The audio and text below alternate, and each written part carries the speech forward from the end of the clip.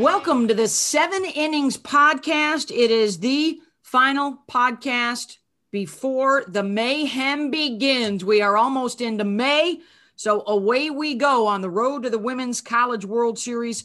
Get your lineup card on your social media at 7 Innings Podcast on your Twitter or your Gram, and you can follow along.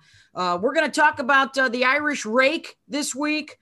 Also, some players and teams to watch that you may not know a whole lot about.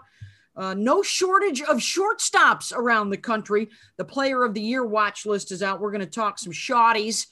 We've also got the mailbag, of course. We'll shag some stats. And we're going to hear from Arkansas head coach Courtney Deifel, as well as Fresno State superstar pitcher Haley Dolcini. That's all coming up on the program. BMO, Scarborough, Horo, Shro, Bro, and the two that don't rhyme, Smitty and JDH. Welcome to the show. Let's jump right in. An Irish wake is usually a celebration of life, but for Notre Dame, it was more like an Irish rake. They went down to Virginia Tech, got some great pitching, teed off a little bit on Keely Rochard, which was a bit of a surprise, I think, for a lot of folks. But that was a big story. Notre Dame into Blacksburg to win 4 and really showed the depth of the ACC. We had one of those games, a couple of those games, Smitty, and they looked pretty good. Yeah, absolutely. I thought it was a really well-balanced Notre Dame team. Alexis Holloway in the circle was lights out. Obviously, going into the series, there was a lot of talk about Keely Rochard and her rise ball and her strikeouts. And Notre Dame just went in there unfazed. They knew they were going to have their swing and misses, but they went up there and they hit the ball. They just were outstanding. They scored runs when they needed to, long ball, timely hitting. But I was impressed with Notre Dame, and talk about getting hot at the right time. That's what Notre Dame is doing. If you're Virginia Tech, I'm a little bit worried because they're starting to trend down. Yeah, I think hot is the right thing to say, Michelle. They've won their last 9 games now, Notre Dame has. And I think what's impressive, too, is how rocky of a start that they got at the beginning of the season. They lost to Alabama. They lost to Duke a couple of times. They lost to Liberty. They were swept by Florida State. So they've had their bumps and bruises. But to come out and play a tough Virginia Tech team and win 3 games by 1 run, that shows you that you understand now. You're starting to understand what it takes to win ball games, especially close ball games. And then getting an extra innings win too, I think is huge against a really good Virginia Tech team. Yeah. And Notre Dame looked completely different against Florida State than what they did against Virginia Tech. So I don't know if a fire was lit from Coach Gumpf with her team or what, but when they got swept by Florida State, I mean, they weren't really in any of those games. And to watch them play against Virginia Tech, I really thought that they looked like a complete different team. And so since they got swept by Florida State, Kayla, you mentioned that they've won those 9 straight. So clearly something has changed. And watching Alexis Holloway pitch, she is fiery. Like, she is a leader for that team, an emotional leader for that team. Her changeup is incredible. She can throw it on any count against the same hitter multiple times and still find a way to get them out. So I was really impressed, and not only by her changeup, but impressed by the fact that she hit a home run to tie up the game that sent them to extras to be able to get a win, Michelle. Well, and Amanda, to your point, so when we spoke with Coach Gumpf, she was not at the Florida State series because of COVID protocol. One of her children was exposed, so therefore she could not go. And she said she was most disappointed about that series watching from afar was that she felt like they didn't compete. And the one thing she said, from now on, we will compete every single pitch. And I think that's exactly what you saw against Virginia Tech. Well, and Holloway is so successful, and she only really throws 3 pitches, that rise ball, the drop, and then the change. And so I don't think pitchers across the nation really capitalize on just being really good at what they're really good at. And so honestly, for me, I love Holloway being able to just take those 3 pitches, own them, mix speeds, keep batters off balance. But guys, Notre Dame has never been to a super regional. And so will they be able to take what they've learned as this season's gone on, be gritty, fiery, and do exactly what they did this past weekend through the postseason? Jen, did I steal your thunder? You absolutely did. I've been thinking about it since Kayla made the point that they're figuring out how to win. They're figuring out how to win those close balls. And I think that's what it takes to earn your right at a super regional, which Notre Dame has never done in the history of their program, which every time I hear that stat, it blows me away as a softball fan to hear that the Notre Dame has never been to a super regional. So are they getting hot at the right time? And will this be the year that they potentially match up against maybe some Big Ten competition that hasn't really played a lot of other teams? And will it be the year that they finally make it to a super regional? So the latest update now from the ACC heading into the weekend, Clemson has taken over the top spot in the conference, but Florida State still controls their own destiny if both sides were to win out all the rest of their games. Then you've got Duke, Virginia Tech, Notre Dame. I think the question for me with the selection committee is how many of these teams will have a chance to host? How huge would that be? Based on some geography and based on finishing strong, could a Notre Dame sneak in there and be a host, or Clemson or Duke? Certainly looks at this point like Florida State will be a team in line to host in Tallahassee. More on that to come, because we should find out heading into the weekend the 20 finalists for the 16 spots to host regionals and super regionals. The other big weekend series was UCLA and Washington. And Gabby Plain suffered her first loss of the season, bounced back, did get a win over the Bruins. But Schro, it was 3 of 4 for UCLA to take command in the Pac-12 race. I think the most telling game of that series was Friday night. That was a true Rachel Garcia healthy versus a healthy Gabby Plain. And I think we saw what the world expected, UCLA's offense to come out firing. Gabby Plain, to me, did not have her best stuff. When Gabby Plain is on, people are missing the ball by inches. Her spin just rotates the zone and it becomes unhittable. UCLA struggled a bit, but they didn't look surprised or unfazed to me. So I think that's a good sign for UCLA heading into the postseason. You know, guys, UCLA's only played 31 games. They haven't played that many games because of COVID protocols. So it was a huge test for them. Now, what really impressed me about Washington was coming back Saturday against Megan Faraimo. They pounced on her fast. And I don't think anyone expected that. And Kelly I had a short hook with Megan. She pulled her quick.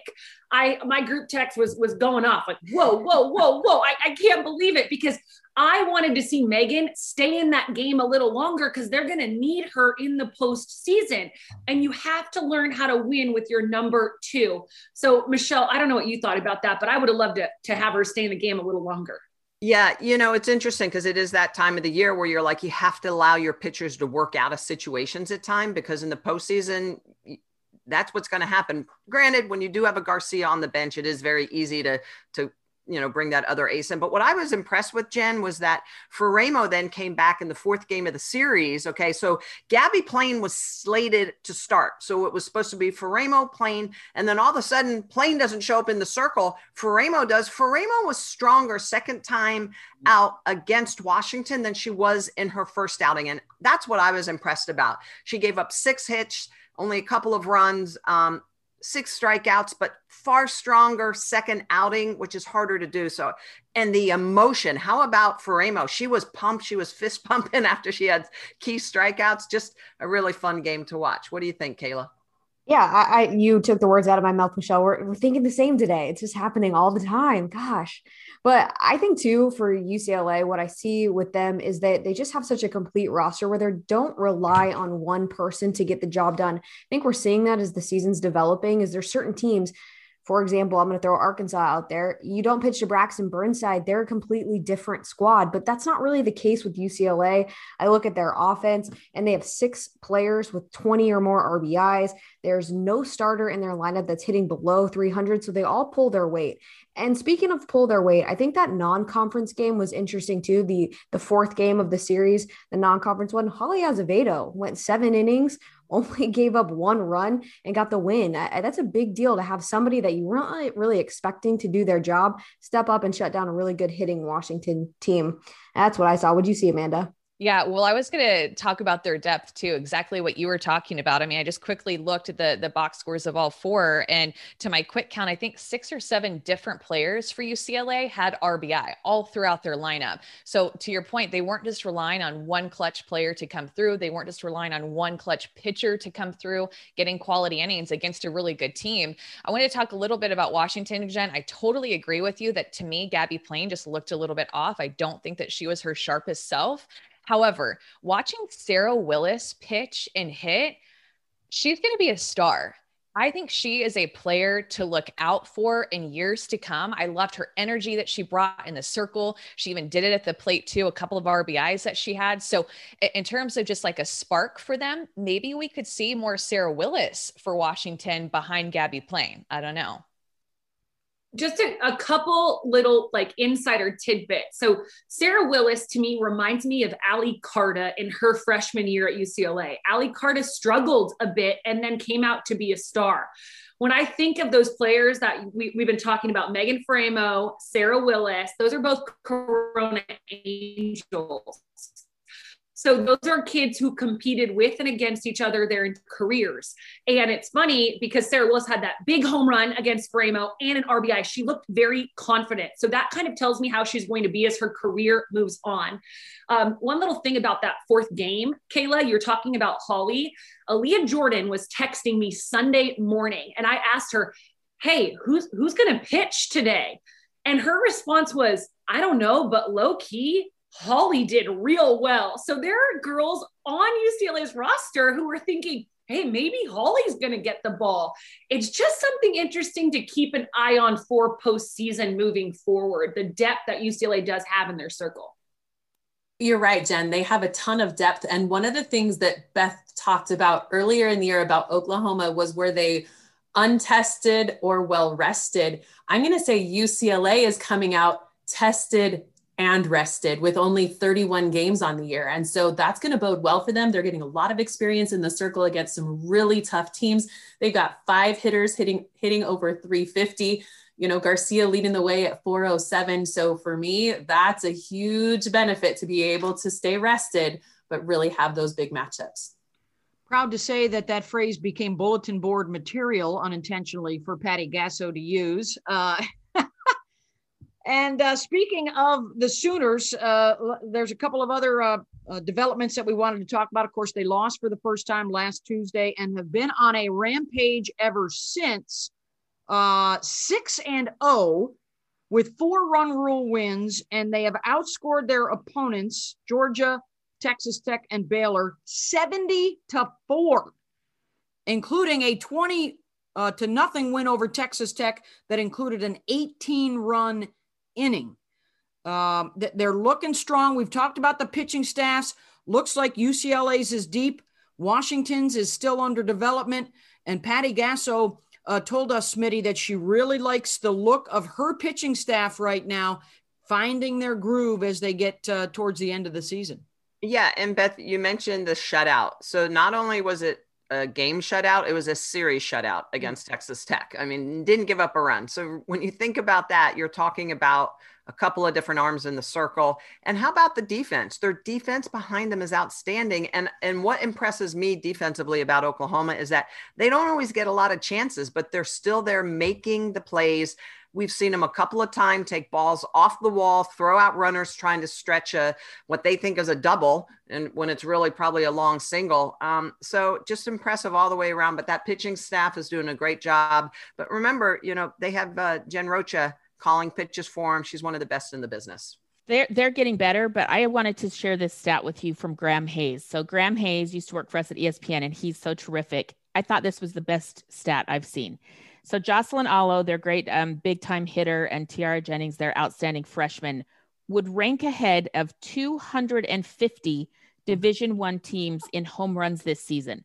And if you take them out of the OU lineup, Oklahoma would still be 12th in the country without them. So these two power hitters, Jocelyn Allo and Tiara Jennings from Oklahoma, just incredible. They would be ahead of 250 Division I teams. So that lineup is fierce and formidable. And if they get their pitching on track, like you're talking about, Michelle, buckle up.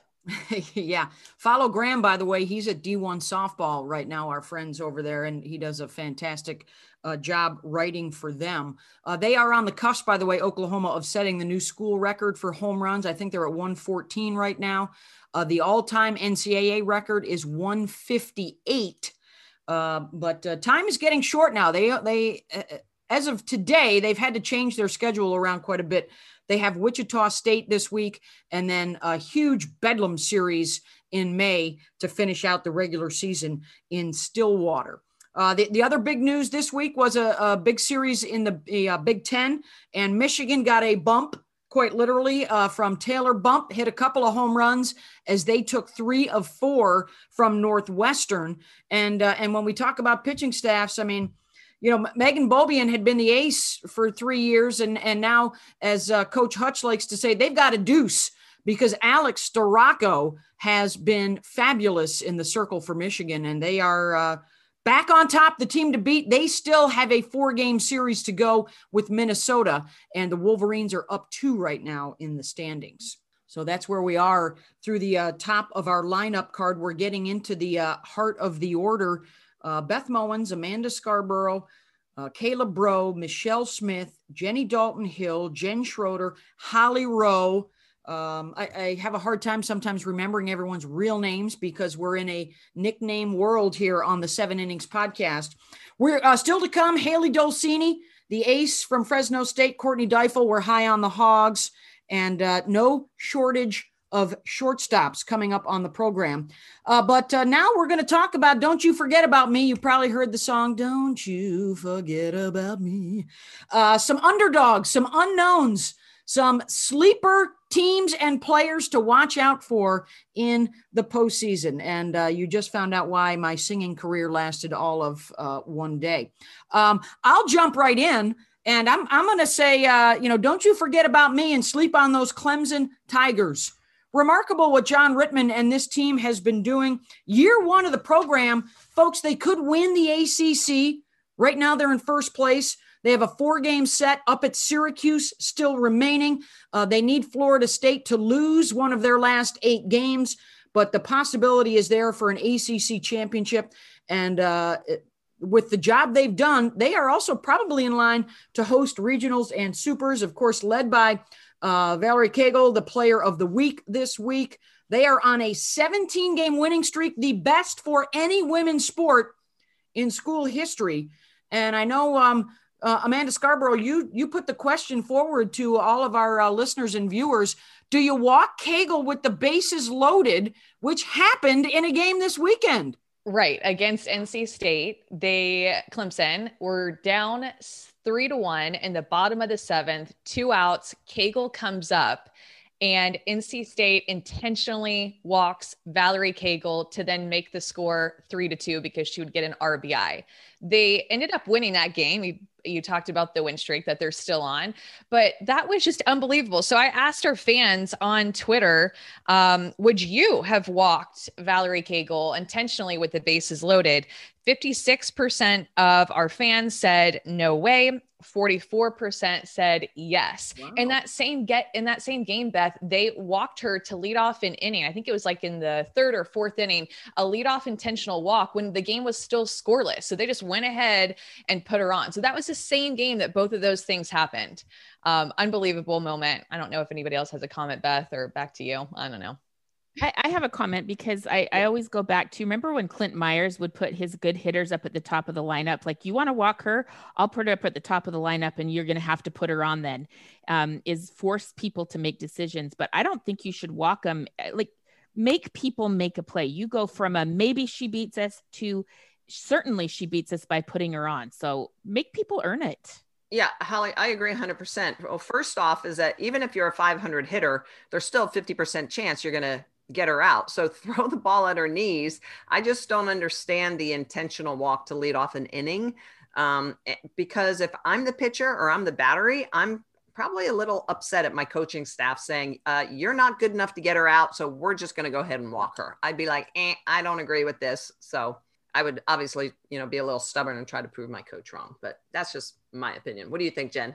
Oh, I have nightmares about this, guys, because my senior year, Katie Cochran, one of the best hitters in ASU history, had one hit against UCLA in the 3 games. And the night before our World Series game, Kelly and Lisa called me into their room. I called every pitch that year and said, Katie Cochran doesn't get a hit tomorrow. I said, got it, coach. Same plan. No, Jen, I don't think you understand. Katie Cochran doesn't get a hit tomorrow. I'll save you because I get really emotional about this story. I looked Kelly in her eyes and I said, Clint Myers is going to bat Katie at leadoff tomorrow because he knows. And I said some choice words and he did. And we walked her all 4 at bats and she scored 3 times and we lost by 1 run. So it's still like, I'm getting very heated right now, even thinking about this, Holly. So yes, Jen's triggered. Jen's triggered. I didn't know I would trigger you by that, but yeah, it was Katie Cochran. And he was like, all right, nobody's pitching to her this whole World Series. So bleep you. And here she is in the leadoff spot. I just always thought that was so brilliant. Whoa. I'm sorry it triggered you though. No worries. Hey, we're here to trigger each other and give each other a lot of support. Who else shouldn't we forget about, Caleb Bro? Let's go around the horn here and talk about some underdogs and unknowns and sleepers. What you got?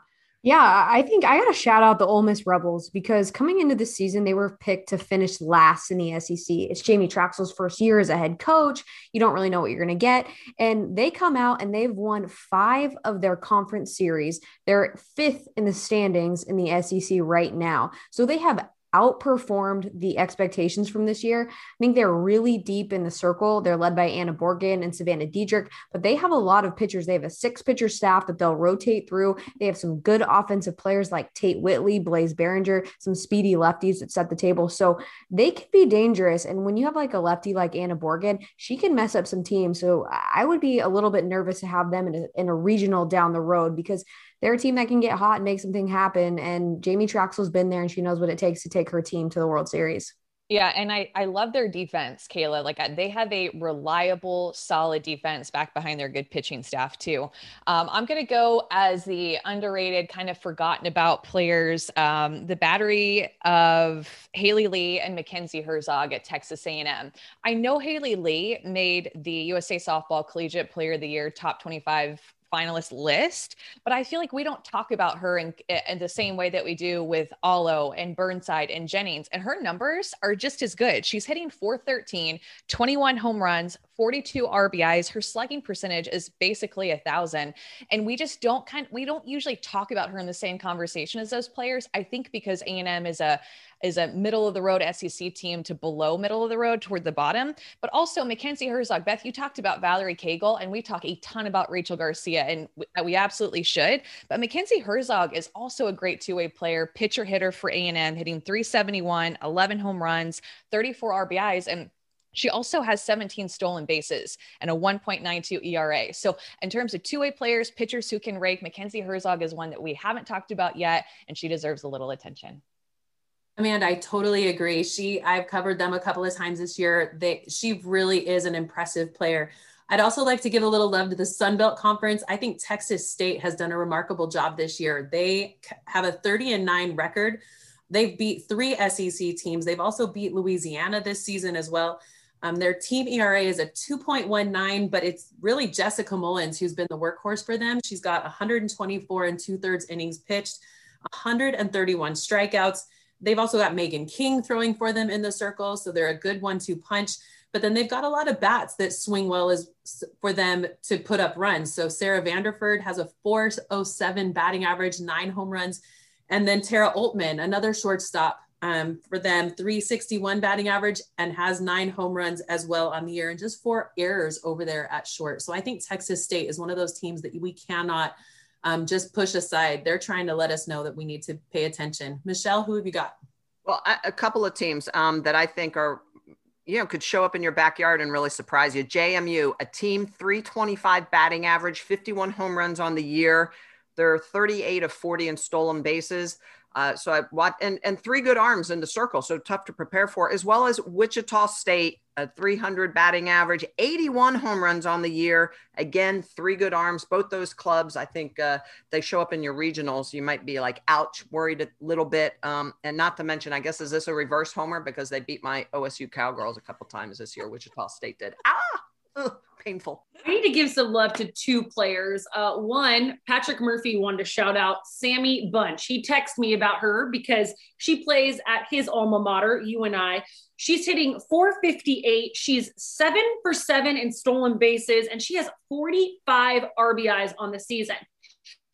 If you think that's impressive, though, guys, I need to tell you about Linda Rush from Drexel. She is hitting .494. She has 13 home runs. This year, she has 46 RBIs, but that's not even impressive.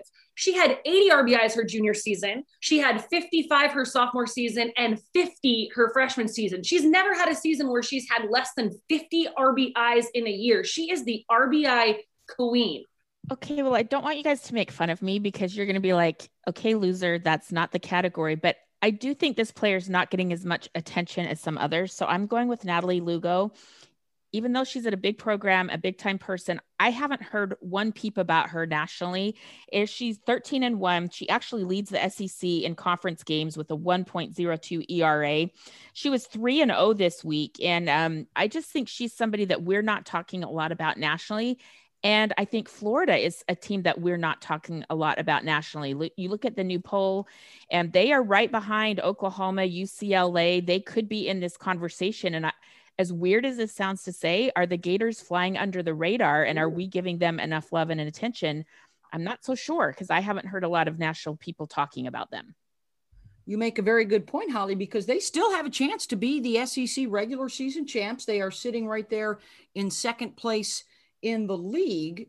They finish out at Missouri this weekend and then Texas A&M. So this should be a great weekend series with the Gators and the Tigers. Of course, Missouri taking 2 of 3 from Arkansas last weekend.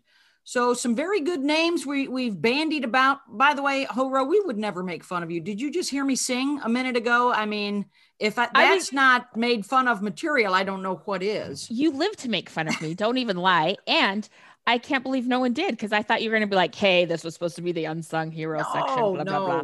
All right, joining us now on the podcast, we've got a very special guest, Haley Dolcini of the first place team in the Mountain West, the Bulldogs of Fresno State. They're riding a 13-game winning streak, and she is top 20 in the league in wins, or in the country rather, in wins and ERA. We're joined with Fresno State pitcher Haley Dolcini. Haley, you just earned your 6th Mountain West Conference Pitcher of the Week award. Your ERA is sub-1. You've taken on more than double of the innings. Tell us how you're feeling this year, what your mindset is like. You're obviously having an incredible season, but just talk us through how this season has been for you as an individual.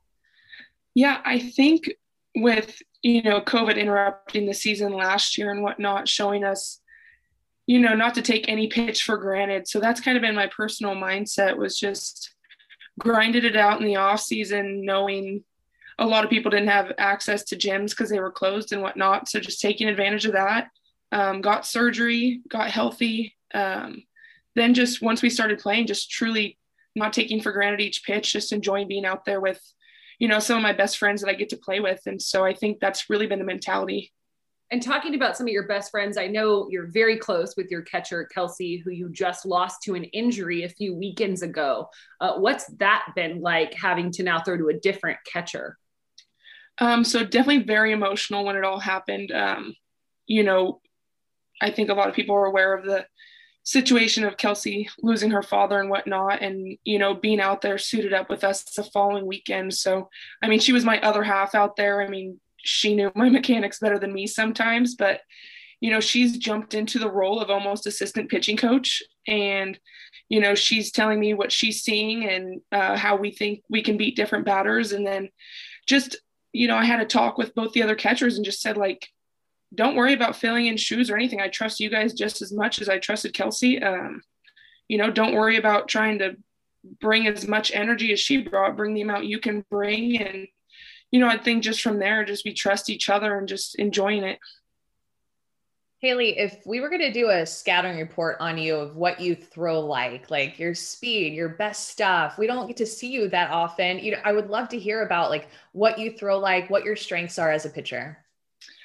So my strengths, definitely my screwball. And then just locating that on whether we're working the river or ball and a half, that's definitely my strength, is being able to locate that, a ball in, another ball. And then within the last year and a half, worked on what we call the scries. So it'll come up and in on the hands of the batter. And then I also have a rise ball inside. So it's just definitely elevating that pitch, moving it, ball in, ball out. And then in the off season, really, really worked on a curve and change, not necessarily as a best pitch, but just to set up the next, because I mean, at this point in the season for conference, everybody knows what I'm going to throw. So at this point, it's trusting that my best stuff will be whoever, and then working on just setting up each pitch.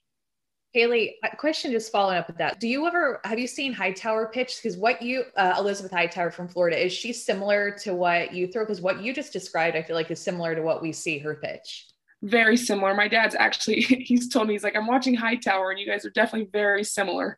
I wanted to go on the same kind of path. Is we don't get to see your team. You guys are 14-1 in conference play. You're leading your division, and we don't get to see you on TV. So tell us about your team. What makes you guys successful, and why you guys are 14-1 in conference right now?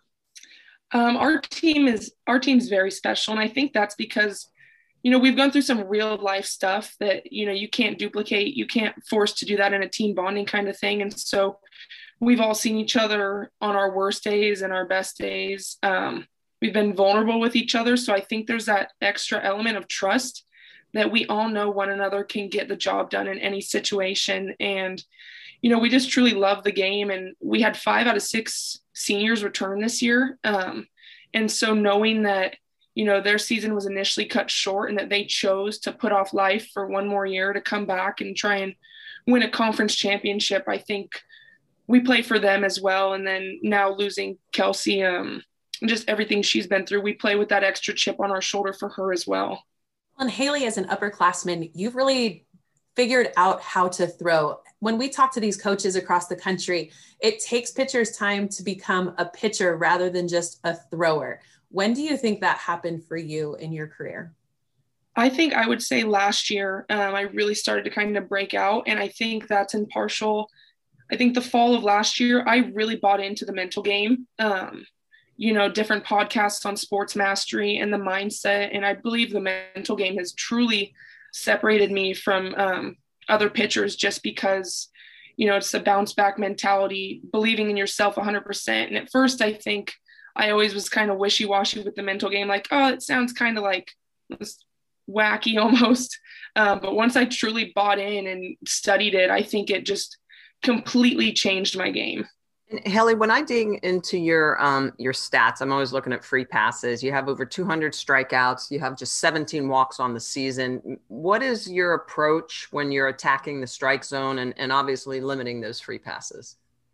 My approach is definitely just to win every single pitch, regardless of what happened the last pitch, just only worrying about one at a time. And no defense likes to play behind someone that's going to give a lot of free passes. So I want to limit the amount of people that touch first base. And I think definitely going to win a lot of ball games when you limit that number and your defense stays engaged and they love to play behind you.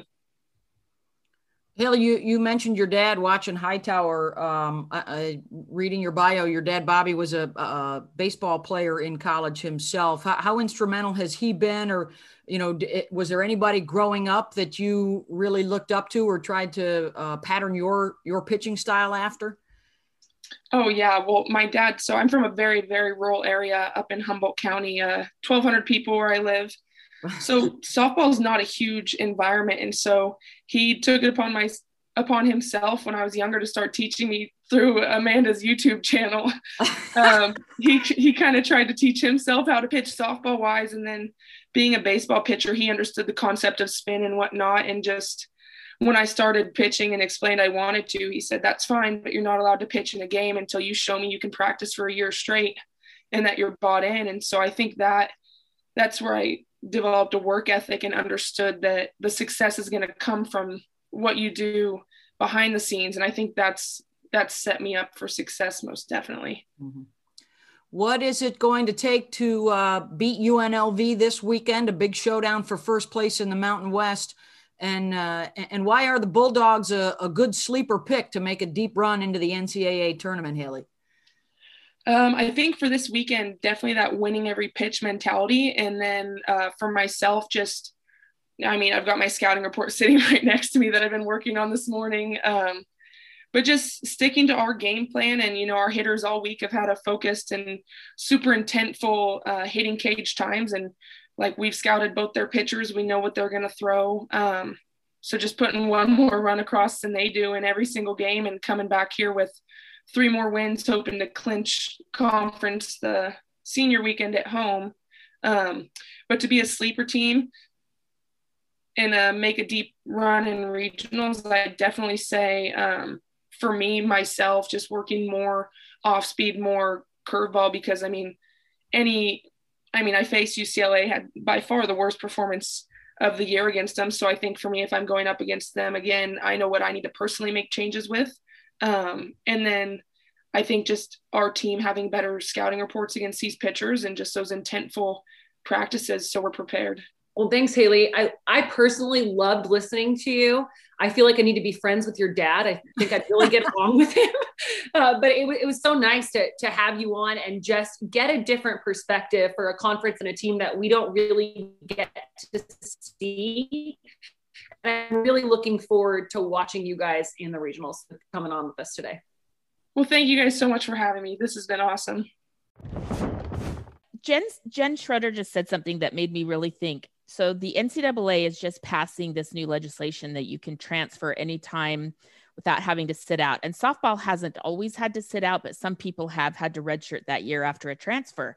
So do you guys think this is an issue moving into softball next season, of all these players, like the players at Drexel and the players at JMU and some of these schools that aren't the Power Five, are a lot of those teams going to lose those kids that are like, wait a minute, maybe I should have been playing at a little bit higher level? Well, Holly, that's actually a conversation I had with my crew. We were at the Oklahoma Regional 2 years ago, and there was a pitcher there for UMBC. Her name's Courtney Coppersmith, and she had absolutely run through the league. Tons of strikeouts, tons of potential, and just a freshman. And my crew kept saying, she's going to transfer. She's going to go to a bigger school. And we bet ice cream on it. And she is still at UMBC. And I love that she stayed true to her original decision, loves her coach, and just loves her team, and is completely engaged where she's at. But you bring up a great point, Holly. Are these players who are doing well going to push themselves and look for an opportunity to see if the grass is greener in another field? Beth, what do you think? I think that has been the trend. Certainly in recent years, we've seen players make that move up. I think the challenge, though, at least for the next year or two, is, as we've talked about, roster management, and so many young players, kind of backed up, if you will, prep All-Americans that are already at a Florida, Alabama, Oklahoma, UCLA. So if I'm a superstar at Drexel or Fresno State, and maybe a couple of years ago I was going to go to Arizona, well, you know what? There might not be a spot open for me yet at Arizona. So I think, and what would be great for the game is, I love the fact that they're going to challenge themselves at a higher level. But maybe that starts to spread out the talent even more, and there's parity. I can't transfer to the top team in the SEC or the Big Ten. Maybe I can, though, transfer into a middle of the pack team, start right away, and all of a sudden that team gets a little bit better. But I certainly think with the transfer portal, the way it is, and the power now has shifted to the players, we should probably see a lot more movement in that regard. I think I saw, and I don't know if maybe one of you guys saw this tweet, because there's just so much information coming at us on an everyday basis, but I think I saw a tweet that said there were almost 300 players in the transfer portal as it stands right now. I don't know if any of you guys saw that too, but that number so high, and that's just the number right now, not even at the end of season. Yeah, the Syracuse basketball team, I think, that might have almost an entire roster turnover from last year to this year, with people that have left the program and other people that are coming into the program. Shout out, by the way, to Holly Rowe, masterful job at another bubble. The volleyball was spectacular. Congratulations to the University of Kentucky, first championship for an SEC school in that sport. And I think even more important from the big picture, Holly, we're seeing the ratings are up for all of the women's sports that we're getting on TV. Yeah, it was really exciting. You guys were just talking batting averages. Like, she's hitting 425. They're hitting 325 as a team. And I literally went to volleyball numbers like, oh, well, Kentucky just led the nation hitting 361 in volleyball. So it's funny how my brain is like on so many sports. But congratulations to Kentucky. How about this, you guys? Of all the sports, I think it's 21 sports that the SEC offers and does in conference. It was the only sport they had not won a national championship in. So now the SEC resume is complete. But more than that, I think it opens up that area of the country.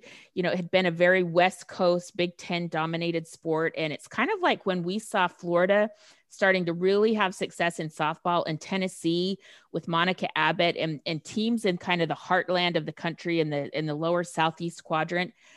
It really opened up the sport. And I hope that we see that in volleyball, that this national championship expands that. It is the number one participation sport for young people right now. So it's kind of cool.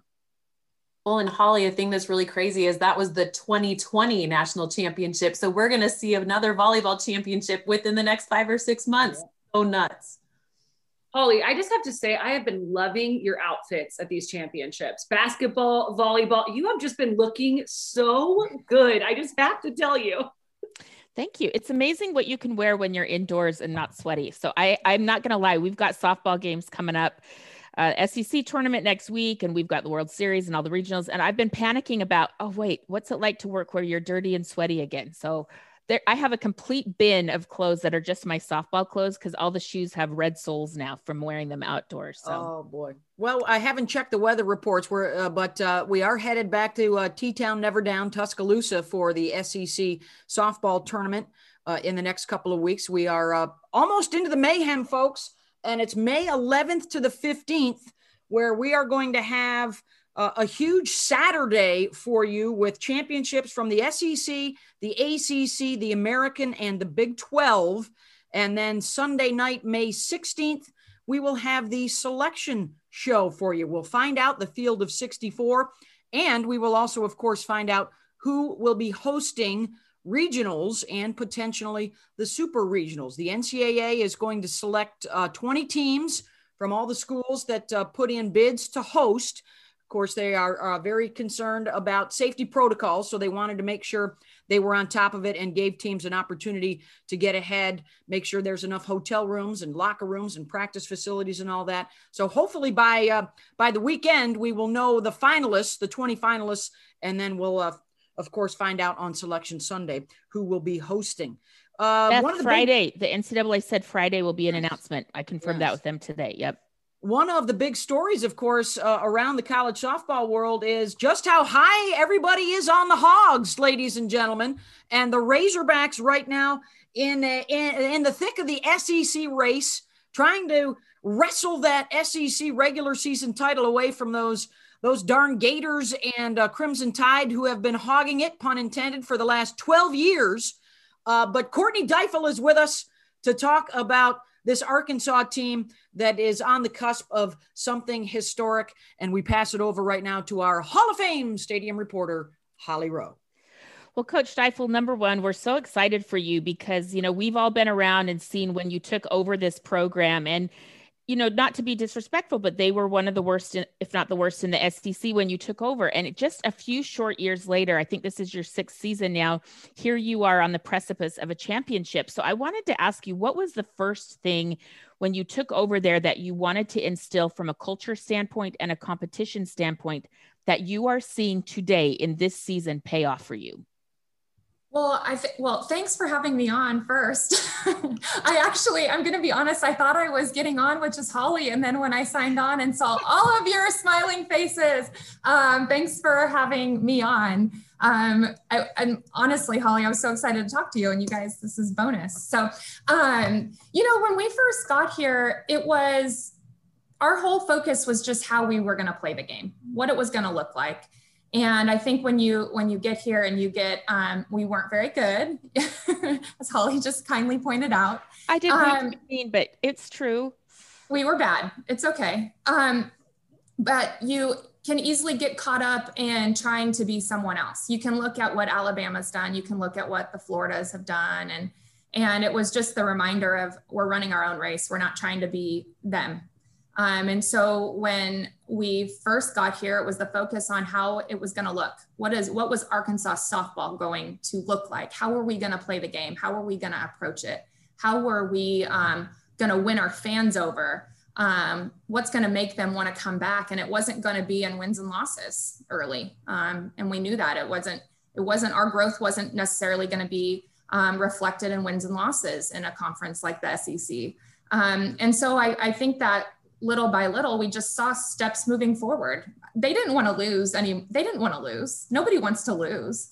And so it was just getting them to see more of themselves, more in themselves. They wanted more, and they were committed to moving this thing forward. And every year there's been a push for more. And it's them being hungry. It's kind of changing the culture. We got some pitchers in that can win some ball games. And it was them wanting more for this program. So now you fast forward and you're in this very unique position that you're leading the SEC and you have an opportunity to win the SEC. And I wanted to ask, how are you balancing that with, we've got to be focused on one pitch at a time and one game at a time instead of the end goal of winning the SEC. How are you talking to your team right now about finishing down the stretch? Well, this past weekend wasn't our best weekend, and we were in this funk, and it was the first time we really talked about it. We don't talk about it much because this might sound crazy. We didn't set out to win the SEC. This is a sport that it's so postseason dominant that we set out to just compete in the next game that we're in, where we set out to compete in the moment. And little by little, it's accumulating to a really special season that when you're in the midst of and you're battling, you don't really feel, you don't take the time to reflect on what you're doing in the big picture. So little by little, we've kind of we're putting together this really special season that's put us in the position to win the SEC championship, which we feel is just a byproduct of us being us and just competing and competing and be authentically us in the next game. We focus on the next game only. We talked about it this past weekend after our second game against Missouri, and it was just kind of like, hey guys, I don't know what this funk is. And we kind of were like all kind of, trying to figure it out, but it's like, no, we have to get back to who we are. We have fun. Well, what does fun look like? Fun looks like us playing freely. Fun looks like if one aspect of our game is off, the other two say, you know what? I got you. Let's go. That's what we've done all year. We've had stretches where we've didn't have three of our starters. Who cares? I got you. Let's go. And that's what we've been about all year. And so it was more so just the response. And again, what does Arkansas softball look like? We've never worried about wins and losses. We've worried about competing in the moment, competing for each other. And that's what's going to get us back on track. And then they responded big time on Monday. So we're going to continue to talk that way. We're going to continue to talk about the next game, which is Saturday versus LSU. We all know what's on the line, but winning or losing the SEC championship isn't going to dictate a successful season for us. And we see the big picture. We know that it's within our reach. We can control our own destiny. We know that. And we also know we have a lot of postseason out ahead of us. Courtney, take us through the evolution of Braxton Burnside. Of course, she comes out of high school, the greatest home run hitter in Arkansas prep history, starts at Missouri, then has to sit a year as she comes home. She's been a good power hitter, but this year just exploding off the bat. What has been the difference, or what has been the evolution of her game at the plate? Gosh, what a special player she is, huh? I would say she would attribute it to her year off. I think she changed her perspective. It forced her to take a different perspective to the game, to observe the highs and lows that sometimes you don't have the chance to observe when you're in the thick of it. So in that year, she had to sit out her first year here. She was a dugout coach. She was a student of the game. And she would say that was one of the most important years of her career. And I I fully believe it. She's incredible. She has a work ethic that's about as intense as I've ever seen. She doesn't take a rep off any day. And I think to train that intensely, that consistently is something that's very special. And she's just been so consistent for us, but you watch her play, she doesn't get cheated. She knows exactly what she is hunting and she goes for it. And I think that's really tough to do in general, that consistently for this length of time, but it's even tougher when you're not getting many pitches to hit and taking advantage of the ones that show up in the zone. I think she's done a really, really tremendous job of balancing that and staying with who she is and not stretching outside of that and knowing that she's being incredibly productive when they walk her too. So I'm just really proud of her. She's, she's a special one to watch. She's a special one off the field. She's the full package. I'm just really proud of who she is as a human. Coach, one of the things I've been impressed with was the resilience of this group. So earlier this season, you have this huge top 10 matchup with Alabama. You get beat one game, but you come right back and are competitive. Same thing this weekend against Missouri. What have you seen with your group and their ability to be resilient when they hit some bumps in the road in a series and turning things around? Well, that's been our focus all year, is the resilience, the toughness of this group. When you're going into a season around COVID and you have no idea what to expect, and you're coming off a year that was shut down, and you're going into each weekend and you're living test to test. You're not living like, oh, we play in 3 days. It's like, okay, we play in one test, we play in 2 tests, because you're just not sure who you're going to have. And it was just a matter of, it was how we talked from the jump is, the team that's the toughest, the team that handles the curveballs, that's the team that's going to have the success on the field. And we set out first weekend and we have to leave 3 starters at home who had played themselves into the starting position, and we couldn't use Autumn Storms. So you have 3 starters at home and Autumn Storms isn't available, and it changes things. And they stepped up. We played Oklahoma State. It was a brutal weekend. We were in this battle. Obviously it was 12-11. That's how we started our year. But the fight that they had, I was like, this is something special. We knew we had the talent. But to see the heart on display in that first game, we're like, this is going to be a special year. And then, you fast forward and we have 10 games. We don't have Hannah McEwen, who lives about as carefully as anyone. And so we don't have Hannah McEwen for 10 games. We don't have Hannah Gamble, our freshman third baseman, for 4 weeks. She breaks her hand getting hit by a pitch. We don't have Danielle Gibson for 4 games because of a concussion, and then she's kind of trying to get back into it. We didn't have Autumn Storms for 3 weeks. We didn't have Braxton Burnside to start Ole Miss, and this team doesn't care. This team doesn't care. We kind of adopted the a saying from Sam Pittman, our football coach, is who we have is who we need. And we feel like we have really strong depth. We feel like we have a team that fights their butts off. We feel like we have a team that it doesn't matter the adversity. It doesn't matter who's in the lineup. It doesn't matter who's ready to go. It doesn't matter the weather. We had a trip down to McNeese and it took us 35 hours to get there. It should have been 9 or 28. I don't know what it was. It was something completely absurd.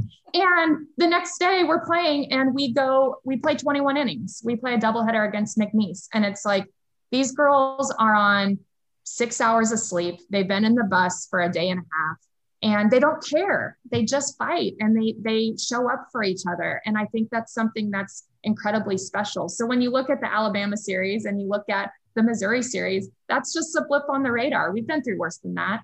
We were upset about the funk that we were in, but in the big picture, it's the first time we lost 2 games in a row all year. It's the sky is not falling. We are going to be okay. We just have to get on track and get back to what makes us us. And that is literally just being present in the moment and fighting for each other.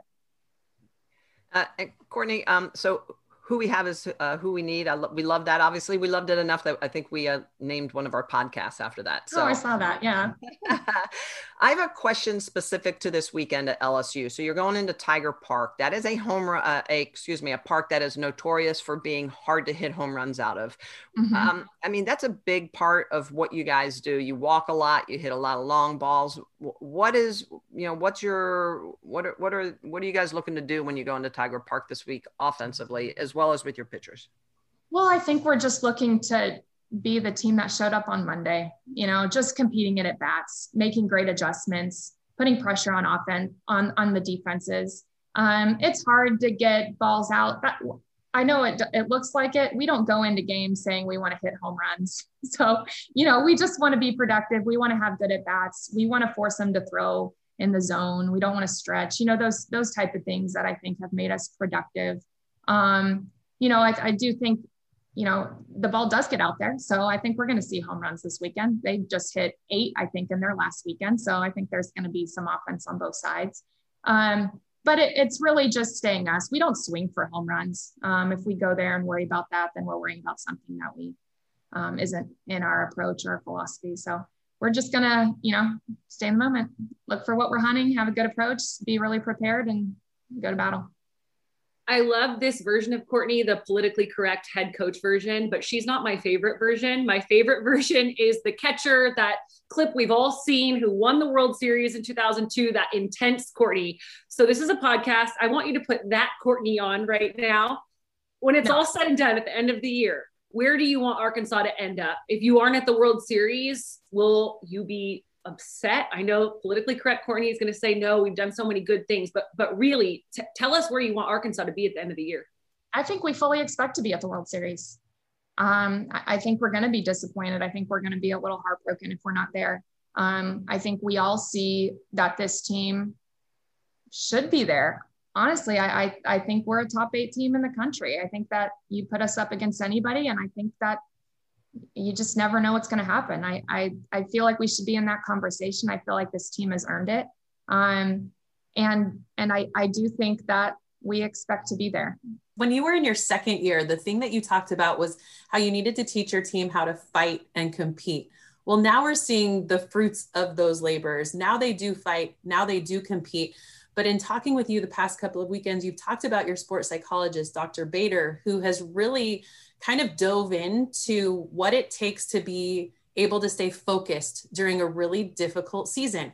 And Autumn Storms even said that she muted her social media there for a while. So what kind of things are you doing as a team to give you a direct approach that's not clouded with some other things that could really get in the way? Well, it's, we just focus on us. I know that's going to be, Jen's going to roll her eyes at me again, and that's fine. I'm used to that. It's okay. We just focus on us. And the thing is like, this team feels like we've been overlooked this year. This team feels like they should have been in the conversation a lot sooner than they were. We've had some really tremendous individual accomplishments that haven't been recognized. We had a great start to SEC play, and people are making excuses for why we have success. It doesn't faze this team as much as others, because to us, it's just noise.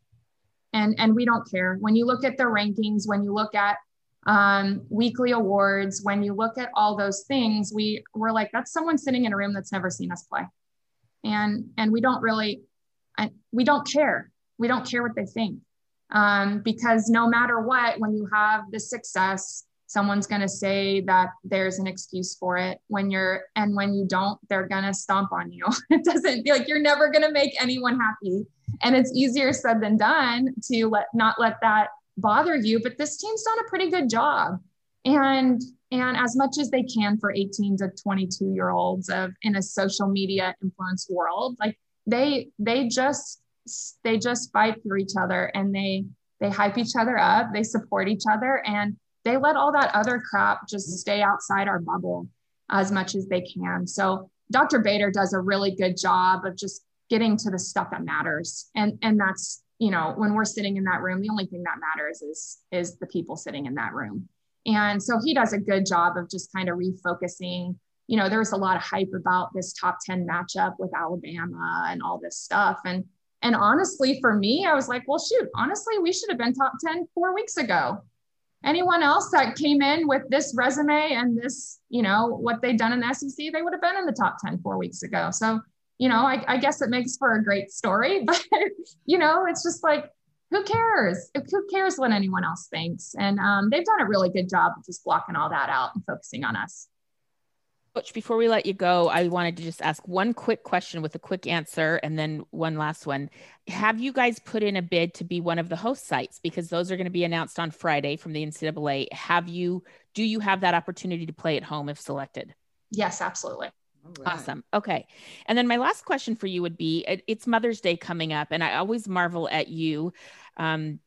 Some people say we shouldn't ask women about being mothers and coaches. And I say, you know what? Forget you, because I think it's amazing. You get the job when you've got I think you were pregnant or just had your baby. They hired me when I was 6.5 months pregnant. I was on my interview walking around with a big old belly. Good for Arkansas. Like, honestly, good for them. Yes. Absolutely. And then, you have another baby soon thereafter. And I just want to know, like, as we celebrate Mother's Day, I know you're going to be getting ready for the SEC tournament. How have you found a balance between what you're doing as a coach professionally and what you're doing at home as a mother? It's always always a work in progress. And I have to say that I loved your coverage in the women's version of March Madness. I loved your coverage, and I do think that working moms should be normalized. And so I maybe because I've lived it, I liked the coverage of talking about how she had to pump at halftime. Yeah, that's what moms have to do. I've been in the middle of double headers and having to pump. I've been in the middle of SEC meetings and saying, sorry, I got to step away for a second. So it's always a work in progress, but it should be normalized. I think that's the best part of my job, is when my boys run into the field and they run to the 25 girls that are helping to raise them. I love that piece. It also brings you off a bad loss really fast. On Sunday night, we got our butt handed to us by Missouri, and my little one's projectile vomiting through the night. I don't care that we lost anymore. He's sick, and you're a mom and you're standing in it, and you're just like, okay, you just got to take care of it and get past it, and you come off the field. And I think we had a game early and we lost, and Trip, my 5-year-old, was just like, good game, Mom, you lost. It's like, yep, I know. Hey, why did so-and-so not get this hit? And it just like, it changes your perspective so much. It makes you more patient.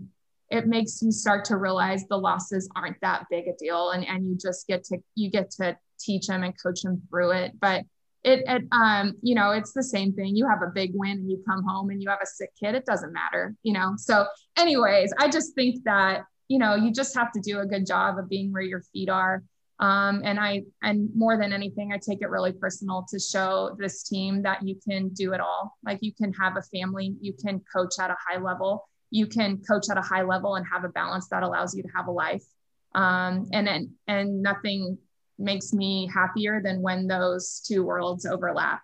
And I think that's ultimately what it's all about. My boys get to see me as a strong female coach. My team gets to see me as a mom and a strong female coach. And so hopefully I'm being a great role model for them. Awesome. Well, thank you so much. I'll never forget Kelly Inouye-Perez at UCLA wins her first national championship as the head coach. And I see her at the airport the next day with the national championship trophy on the seat and her child's head over her. And she's putting eardrops in because her child now has an ear infection. So that's her life the day after she wins the national championship. Like, welcome to motherhood. So it's a real deal. Absolutely. Thank you so much, Coach. Thanks, we sure appreciate your time. Thank you. Thanks for having me on. You guys are awesome. National television audience this weekend for their SEC finales and a shot at an SEC regular season championship. The Hogs and LSU down at Tiger Park. Check your local listings for the games. As many clicks as we would get for naming this episode projectile vomiting, I think we'll hold off on that. Although I am keen right now on Fight Your Butts Off, just because, we can say butts. But one T on that butt. Let's talk about a couple of other big series real quickly. We got coming up this weekend, Oklahoma State, Texas, and also Alabama, Georgia. They're always a little feisty, always a little testy when the Dogs and the Tide get together. What do we think? Horns and Pokes coming up this weekend. I think it's an underrated matchup. I mean, it's like nobody's talking about that, and that's a top 15, top 10 matchup. And I don't know why. It's like we all divert our attention to Baylor, Oklahoma doubleheader on Tuesday night, and Oklahoma in general. But I feel like this means a lot for both teams. Texas, the last time that we saw them play against Oklahoma, they didn't look very good, but they have a real big shot to either win a series, get a sweep, win a game against a top 10 team in Oklahoma State, who needs the wins, in my opinion, just as bad as Texas does, to kind of announce themselves to the nation, if that makes sense, because all we're doing is talking about Oklahoma. But I feel like whoever wins this series should get a lot of attention, and potentially even a top 8 seed. Could a top 8 seed be on the line for Oklahoma State? Just throwing that out there. Yeah, they are in the hunt right now with a very strong RPI. Alabama is still in the SEC race, and I think they have the most RPI top 25 wins of anybody in the country. So that is a huge series for Alabama. And as we were talking about Arkansas LSU, what are we thinking of that head to head? The Hogs, I believe if they win all three, will clinch at least a tie for an SEC regular season title. I love the fact that LSU has been battling. I mean, that is a team that has the strongest strength of schedule. I think they're starting to pop out of the backside of it. I think we're seeing a more confident LSU offensive team that has struggled at times, but they face some of the best arms in the entire country. They're going to do it again, going up against Autumn Storms and Mary Half. So I think that this matchup really comes down to, again, as we talk about every series, it's execution, it's productive outs, it's risk, being able to knock people in when you have the opportunity. And for those pitchers to be able to shut down the speed, especially on Arkansas side, the speed of LSU, and keep Aaliyah Andrews off of the bases. So I think that's going to be one of the big keys for this matchup. Yeah, Michelle, I agree. 8 home runs in the series against Kentucky for LSU. But then also, I'm really curious how the circle will go for Arkansas. Autumn Storms did not throw much in that series against Mizzou, just a couple of innings at the end of game 3. So for me, Arkansas they've got Mary Half, who loves to pitch up in the zone. As long as that ball continues to trail up, she'll be fine in the circle, but it can sit flat. And we have seen teams capitalize on it. But Autumn Storms rolls a ton of ground balls when she's on a pitcher that's down in the zone, but they're going to need both of those arms strong and healthy to come away with a bunch of wins. Kayla, what do you think? I just wanted to put a pin on the Bama Georgia series too, because we kind of went over that one, but I think this is going to be one of the toughest challenges for the Bama offense, because they've got to go up against a Georgia team that's better in home runs, that's been hot as of lately, that if they pitch Avant well, they can beat anybody in the country. And if they don't have Lexi Kilfoyle, their offense has to score runs to get a series victory against the Bulldogs. All right, some great action coming up on the ESPN networks this weekend. The Player of the Year list is out as we move down the lineup card, number 7. The two-time winner, of course, is Rachel Garcia. She is one of the front runners on that list, probably with Jocelyn Alo of Oklahoma, Braxton Burnside at Arkansas.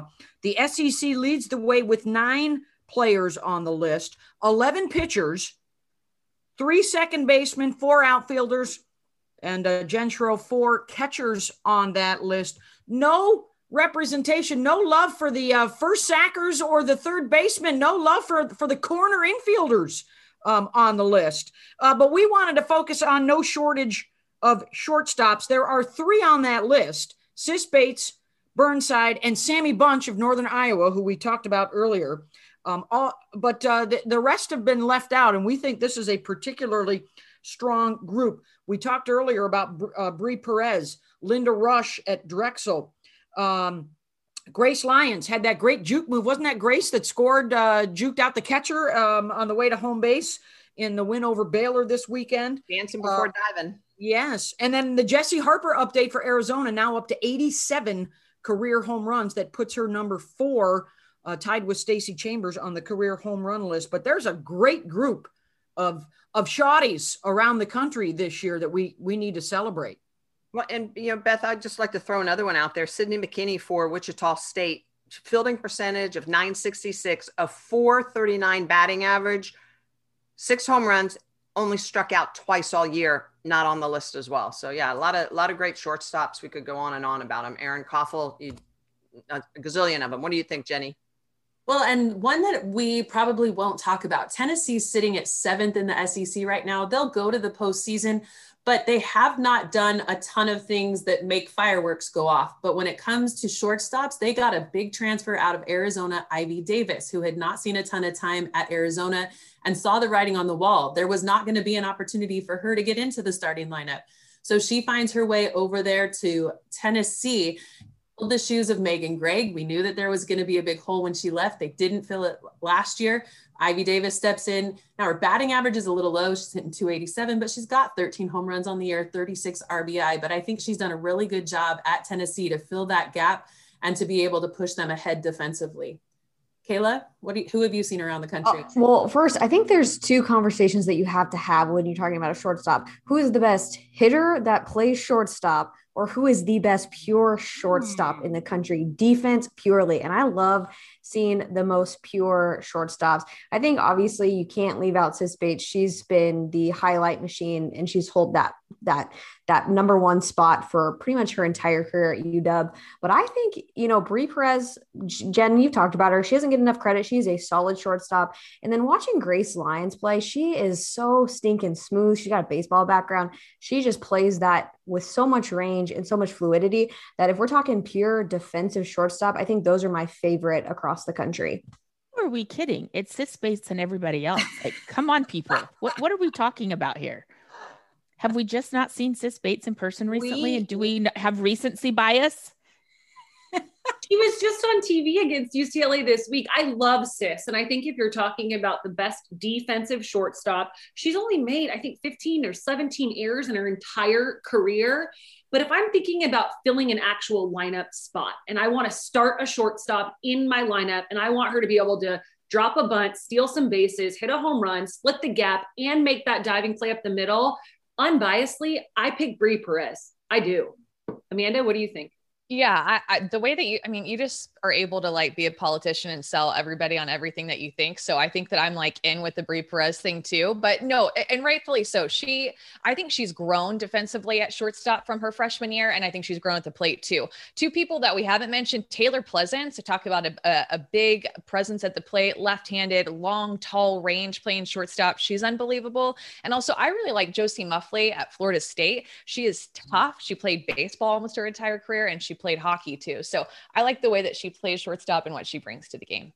And one little add-on who we haven't mentioned all season is Kenzie McGuire from South Carolina. She has made some amazing Sports Center top plays in her career. Kayla, if we had video, you would see Kayla doing her imitation of Kenzie McGuire right now. The submarine throw. She throws under the plane of her arm. She's crazy to watch. Yeah, Sis Bates leads Washington in hitting. I don't know why there's just this UCLA bias right now. Sis Bates, come on, sister. Sis Bates fan club in action.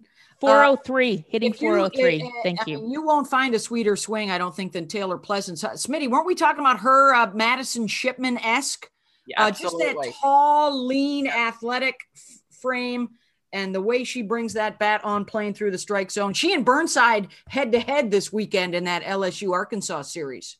Yeah, I think the other thing that I love about Taylor Pleasant, like you said with Maddie Shipman, is it's the emergence of the 6-foot-plus shortstop.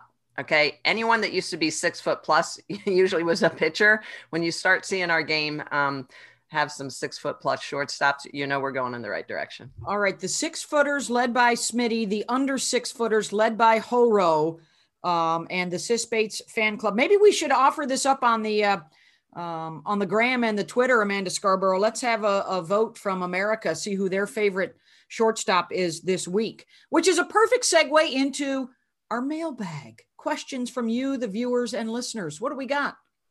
All right. So Jason in Austin. Jason is a Horns fan and just a softball fan in general. Jason wants to know, is OU and UCLA World Series championship series, is that inevitable, or do you see a team that can derail this matchup?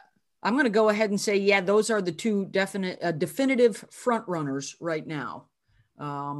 Just based on what we've seen thus far, but certainly on any given day, as the pitchers amongst us will tell you, a hot pitcher could take them down and knock them into the loser's bracket and make it a long way back to the championship series. good pitching shuts down good hitting. Okay. Mike Candrea, beginning of the season. That's it. I'm muting now. Jenny Dalton Hill, did Mike Candrea tell you hitters something else? Chuck and Duck. You've said it on multiple shows, Beth. I mean, that was the mantra. And we didn't go into analytics. We didn't go into any of this. What is she throwing? It didn't matter what she threw. She was going to throw us a ball and we were going to hit it out. So I'm going to say hitting. The problem with it is you got to out hit your pitching if it's not good. And sometimes it's hard to out hit a bad outing in the circle. But don't you think both of these teams can? Don't you think UCLA and Oklahoma can both out hit bad pitching? Not that UCLA is going to get bad pitching, I don't think, but even if Oklahoma struggled or G. Juarez injury flares up or whatever, I think they're just too deadly from top of the bottom, the lineup. Holly, I think you're exactly right. And the thing that's really cool about it is talk about what a fun game that would be to watch. So many home runs, so many extra base hits. I mean, a bad outing in the circle is not likely for either of those two teams, but I'm kind of pushing for it so we can see all that offense. That would not just be one game, that would be three potentially. And of course, a rematch of 2019's Champ Series, Kayla Bro. Yeah, well, I think the other interesting is we're assuming that they're going to be 1-2 and be on opposite sides of the brackets and have a clean shot, but they could play each other before the Champ Series and give each other a loss, and then somebody can sneak in and beat them. I think that's the possibility that okay, listen. Another team.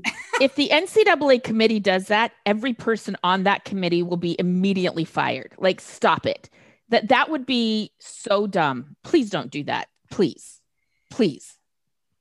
Holly, tell us how you really feel about if that might happen. That would be really interesting. It just makes selection show on May 16th on ESPN2 that much more. Holly's a fun Holly, isn't she? Yeah, always. You tell I've been missing softball. I've been like dying to get on and say my opinions because I just sit at my house and yell them at the television. So it's much more fun to be able to yell them at you guys. What else we got in that mailbag, Scarborough? Yeah, let's do one more. This is Tom from Green Bay. Tom is a Gators fan. Tom wants to know, should they change the hit by pitch rule, making the batter to try to avoid the pitch? This is could be a heated debate, I feel like. Well, my question back to Tom is, does he not remember how the Gators absolutely used this to their benefit the first year it came out? I mean, they were wearing pitches. I mean, talk about repeat offenders, and nobody was calling them back. They took first base so many times. I know Beth's going to go back in her. I'm getting the Bible out. I'm getting the World Series Bible out. Yeah. And figure out how many it was. But I think the thing is, if the pitch is truly in the batter's box, I'm okay with the hitter wearing it. It's when they lean over the plate or use their Evo Shield to wear a pitch that is over the plate, that it's not okay. And I really wish that was enforced a little bit more. Michelle, what do you think? I'm just a believer that hitters should have to try to get out of the way. They're called hitters. They're not called hit by pitchers. You know, they get in the box to try to hit the ball. And hold on. We're not called ditchers either. So, I mean, come on. I just feel like you should have to make a effort to get out of the way, period. And I don't know what the impetus was to change that rule so that you didn't have to move. It just, to me, seems ridiculous, especially in a day where everybody can armor up. And I mean, in your Major League Baseball, you know why they try to get out of the way? Because they're making millions of dollars and they don't want to get injured or break a bone. So there's the reason they're trying to get out of the way. They're not going to wear one to take first base and potentially give up a $10 million contract. Maybe that'll change with name, image, and likeness if there's a little coin on the line for the female student athletes playing softball. So we need more fights in softball. That's the solution. If you hit my batter, I'm going to charge the mound. I'm going to charge the circle. That's the answer right there. All right. So diving back into my notes, it was 2015, the Florida-Michigan series, and it was game 3, 6 hit by pitches. For Florida in that game. They won it 4-1 to win their second national championship. There was a moment in our series the other night, and it was Jada Coleman, I believe, who was only batting like .505, and there was a pitch that was high and tight, and on replay it showed it missed her, but she tried to sell it to go to first base. And then they rightly brought her back. And there was a moment where Patty Gasso said something to her. And I hope it was something along the lines of, you're a 500 hitter. we want you to swing. We don't want you to take a freebie. We want you to knock somebody in or knock it out of the ballpark. And that's sort of to your, old school thinking. Let's swing the bat instead of taking those freebies. So I think they should change it, that you at least have to make an attempt to get out of the way. I would love to see a graph of when Evo Shield was invented and brought into the softball world, the trend up and just, yeah, I would love to see that before and after Evo Shield. So great questions. There were so many good ones. This is a longer podcast. We're just going to get to 2, but keep sending your questions. They're awesome. You guys are the best fans. Thanks. All right, Holly Rose, since you're back, lead us into your favorite part of the program. This week on Shaggin' Stats. I'm going to talk about James Madison. Their team ERA is 1.72, and they have thrown 17 complete games, their pitchers have, which is good enough for about 60% of their games have been complete games. So in a day of deep pitching staffs, they're not going to the bullpen too much. They have the ability to throw the complete game. Well, and Amanda, I'm going to stay with pitchers, and I'm going to go with Montana Fouts. So far here in the month of April, she has 6 games with 10 plus strikeouts, and she will be going up against the Georgia Bulldogs. So we'll see if she can continue a streak of games with 10 plus strikeouts. I'm going to stay in line with the pitchers today. Seems to be our trend in Shaggin' Stats. I'm going to shout out Haley Dulcini and Keely Richard are tied for the most shutouts on the season. They've thrown 11 shutouts. And you talked about how impressive it is to get complete games. It's also impressive with the offense that we're seeing this year is to put up a big 0 on the scoreboard. All right. Well, I will take it to the offensive side of the game. I looked at who was the toughest to strike out this season. And while there's several hitters with still 0 strikeout, they don't have a lot of at-bats. I look at Kinsey Hansen at Oklahoma. She only has 1 strikeout in 109 at-bats. That 1 strikeout came against Kansas back on April 3rd, but she's hitting the 4 or 5 hole for Oklahoma, hitting .451, 15 home runs. For me, that's an amazing stat. I'm going to take it back to the pitchers and USF's Georgina Korick, who defeated Washington State 3 times over the weekend through 3 complete games and allowed just 2 runs for my Shaggin' Stat this week. That was Shaggin' Stats. All right, time now for our player of the week. And I think we have a nominee of Jenna Cohn from G-Dub. Hit .467 with 3 home runs and 10 runs batted in. I believe that's her second National Player of the Week honor from Louisville Slugger this week. Anybody else that we should toss out there? I think the stats that you said about Georgina Korick are just off the wall good. So I would do a nomination for her, especially the fact that she played a really good Wichita State team and got those big numbers in the circle. All right. I would also like to nominate Tiare Jennings. I mean, I feel like it's redundant because she's been so good all year long, but she just hit her 22nd home run of the year. She's 3rd in the nation in home runs, the top freshman in the country in hitting, and she just continues to impress. In a really loaded lineup, she continues to be a big star for Oklahoma. Okay. All right. That's a tough call right here. It's a tough call. You know, we don't like co's. We don't like, everybody gets a trophy. Oh, boy. You know what? I think sometimes we look at these numbers and we try to give it to the underdog, the one who doesn't get the most attention. But Holly, I'm going to be on the Tiare Jennings bandwagon. I think that when you play in a program that does big things, we oftentimes as reporters or as announcers look to find the other players that deserve it. But Tiare Jennings, a freshman hitting that many home runs, for me, that does it for me. Holly, you sold me. Nice job. All right. I think we're going Tiare Jennings, who had a 2-run home run in the first game against Baylor and then scored a couple of times in the second game against Baylor. So it's Tiare Jennings, our player of the week on our podcast, Fight Your Butts Off. Thanks so much for being with us, Courtney Deifel, Haley Dulcini. Great, great show. Enjoy the action this weekend. And the next time you hear from us on the 7 Innings podcast, it's mayhem. BMO, Scarborough, Bro, Smitty, JDH, Shro, and Horo We'll see you next time on the 7 Innings Podcast.